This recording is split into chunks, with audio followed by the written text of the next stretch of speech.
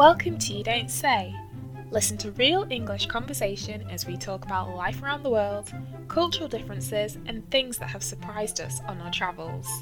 Now here's your hosts, Abigail and Audrey. Hi everybody, and welcome to episode 65 of You Don't Say. And well, let's make a confession. This podcast episode it's number 65, but it's been a big break between 64 and 65. So that's why we're calling it Let's Catch Up, because we've got lots to catch up with, Abby, don't we? We have. It's been so long. I think it was last year. Yes, definitely. Yeah, last year since we had like a fresh episode out for you guys. Yeah. So when we say let's catch up, it's like we're going to update each other on what we've been doing, and also you, the listeners. I guess you're wondering where we were, I hope, and you missed us. We have had some messages from people saying, where are you? What's happening? And so we decide to get back into action. Let's be honest. I think the real reason for not recording is we just kind of got overwhelmed. We had lots of things happening, lots of things, new projects, new things going on in life. And sometimes, you just have to leave something aside for a while if you can't manage it. Right, Abby? Yeah, that's so true. Rather than trying to keep going and then just ending up making a mess of it or just being burned out. Exactly. So we were happily on the same page in this respect. We decided, no, let's if we can't commit to something and do it right, then we'll take a break and come back when we're ready. And we had planned to come back in Easter, but it just didn't happen either. Probably a lot to blame on my side because I've been traveling a bit. So I've got some exciting news. I've traveled. I went to Italy for Christmas, and I went to Madrid last week, which was great. And I also had a trip, it's probably about 2 months ago now, to Barcelona because guess what, Abby? What? Tell me.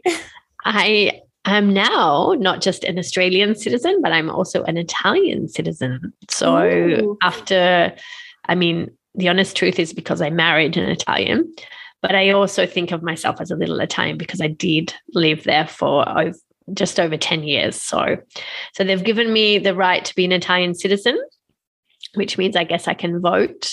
But a lot of people ask me, but why? You don't need. I'm thinking, but they don't realize how great it is to have a European passport. I was just about to say that. Exactly. So it's great having an Australian passport, but also being part of the EU. Sorry, Abby. Is a great thing to be. So yeah. So that's my exciting news. They don't really test you out to become an Italian citizen. I don't know.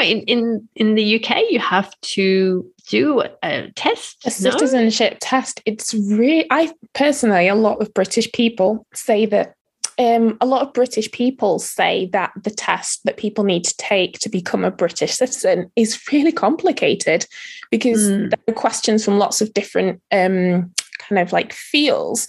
And some of the questions are about topics that we don't even know the answers to. So and questions about things that we feel like it's not necessary to know. For example, like how many wives what was the name of the fourth wife of Henry VIII? Oh no, really? Like culturally important questions or something like that. Yeah, instead of questions that would actually help you actually adjust to life as a British citizen. Yeah, like maybe what's the name of the health system, or how do you vote, or something like that, things like that. Yeah. Who is the Prime Minister? Yeah, no, I don't know. There is one in Australia too that's like a citizenship test as well. I don't think it's that bad, but you need to understand maybe the democratic system or something like that. So yeah, but I did when I had my permanent residency in Italy, there you do have to have an Italian test, but it's quite low level. Like it's like survival that you can navigate like the basic things in life, and it's quite standard, but I think it's a good thing just to get those basic skills. So, really good. Yeah. So that's one piece of exciting news. And so, yeah, also just generally traveling and moving around more, which has been good. But you haven't been traveling yet. Oh, do you know, the last time I traveled abroad was January/February 2020. I've got really itchy feet now to just get on a plane and go somewhere different. Yeah. So where are you dreaming of? Where would you be? Like, if you could go anywhere, where would you like to go? If I could go anywhere tomorrow, I'd go to Japan because I love Japan. Yeah, I really, really love Japan. But yeah, I'll be traveling later on this year for sure in September when I go on my honeymoon. Ooh, yay, how exciting. Yeah. So, and that's, I think, one of the best trips because, you know, like you should really make it really special so you don't like maybe worry so much about how much money you spend. You just go crazy and do something maybe that once in a lifetime kind of trip. So cool. So yeah, what's news? Tell me, what else is news? What's new? So I've been offline for quite a while as well because I started to work on a program in a primary school. So basically during the 2 years of the pandemic in the UK, well, when it was like in full force, a lot of children were homeschooled, and because of this, they couldn't get the standard of education that they needed, and they've actually fallen behind in their reading skills. So I've been working with primary school students that are like 5 and 6 years old to help them develop their reading skills, and it's been so much fun. Oh wow! So and so you're doing like special classes that they go to? Or do you, I don't know, how does it work? What do you do exactly each day? So I go into their school and I take 3 children out of class at a time. So I have 30 students to deal with, and they basically do activities and play games on a computer program. Like it's really fun for them, but it is helping them learn. And then I just also take them aside and do a little bit of extra work with them as well. So they work through this program. They do 30 hours of that, and then by the end they should have like increased their reading age. So my students, when they started, they were 2 years behind in their level of reading, and now a lot of them have actually moved on quite a lot, so it's really rewarding. Wow. So and this is a lot attributed to the computer program. Yeah So it's like probably like teaching them the sounds and the phonics. Yeah. Cool. Well, it sounds like everybody should use that. It's so good. Yeah. I know I got recommended one like a program that was about like phonics and playing games and things like that, and it was really done really well. I can't remember the name of it, but it was really impressive. Like, and the kids had to play matching the sounds and like listening to the sounds, and so that's really cool. And I guess the kids are happy to get taken out of their class. They told me that I'm the best teacher in the school because I take them to play on the computer games. Yeah, exactly. My son's favorite, I think his favorite class is when they go to the computer lab to do maths. They do maths on the computer. Ooh. So he loves maths and he loves the computer games. So it's like the best thing ever. So yeah, I tried to get the teacher to give me the password so he could do more at home, but they said it wasn't possible. He was like, oh, come on, I want to keep practicing. So it's cool. But yeah, I mean, of course, not too much online activities, but a little bit can be really great. So yeah. So what's your like impression of like the school system? Like, do you think like the kids get enough support for this? Like, you think it's really, I don't know, it's working well to help the children learn to read?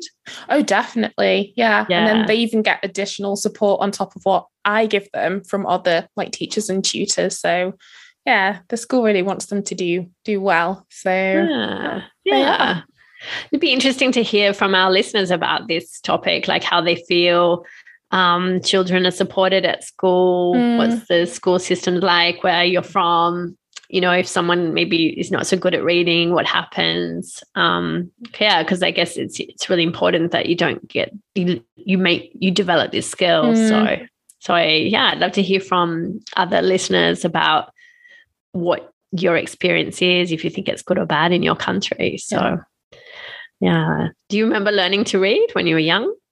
I don't know. I don't think so. Yeah, I have no real memory. No. I just remember being confused about some words, like not realizing how to say things. Like I never knew there was the silent K, the KN thing, and like wanting to say knowledge. Oh. And like being like, but nobody told me that. No, but I think reading in English like is really difficult because we have so many silent letters, so many sounds that, you know, you read it, you look at it one way, but you say it another way. So yeah. Listeners, if you ever struggle with like reading words out loud, don't worry because it's no, that's something. And so that's something I've been getting into recently. It's not an area of English that I generally focused on, probably because I felt maybe not well equipped to do is like teaching pronunciation, because I sort of felt like it's kind of like a separate thing. I often notice when I started to focus in on pronunciation in classes, people kind of seem to panic a bit. Like, I don't know, like they didn't want to say it like a British. They kind of felt weird. I don't know. And so I stopped kind of teaching pronunciation. But recently I've started to come back to it and realize how important it is. And I guess trying to understand why some people you'd have difficulties. And an example is the difference between lunch, the food that you eat in the middle of the day, and to launch a product. So I caught many times people trying to say they're going to launch a new product, but they were saying they're going to launch a new product. And I was like, ooh. And so I actually took them through the exercise of like listening to the vowel sound. It's lunch and launch, and you know, like, because when you see the way it's written, it doesn't help you at all. Not at all. No. So I've been really enjoying that lately and developing myself. So yeah. What about you? Have you ever got into pronunciation? I've tried. Yeah. It's tough, and especially when you have regional accents as well. Yeah, people have to get used to. It's hard. People are like, oh, but I don't understand this person, and it's really there's always going to be someone you don't understand with different accents. So cool. So so this episode was just about catching up. And so what's going to come up next? What are we going to do next? We have to start asking our listeners for some requests, I guess. Yeah, we have a lot of like previous like old ideas, but we'd love some fresh ones. So if you have any ideas, listeners, please get in touch and let us know. Exactly. So we'll be reaching out on the Instagram page, podcast You Do and Say, and on our Facebook group as well, and reactivating everything and saying, hi guys, we're back, and help us with some new episodes. So so I guess that's it for today. And we'll be on the air soon again. Okay then, bye.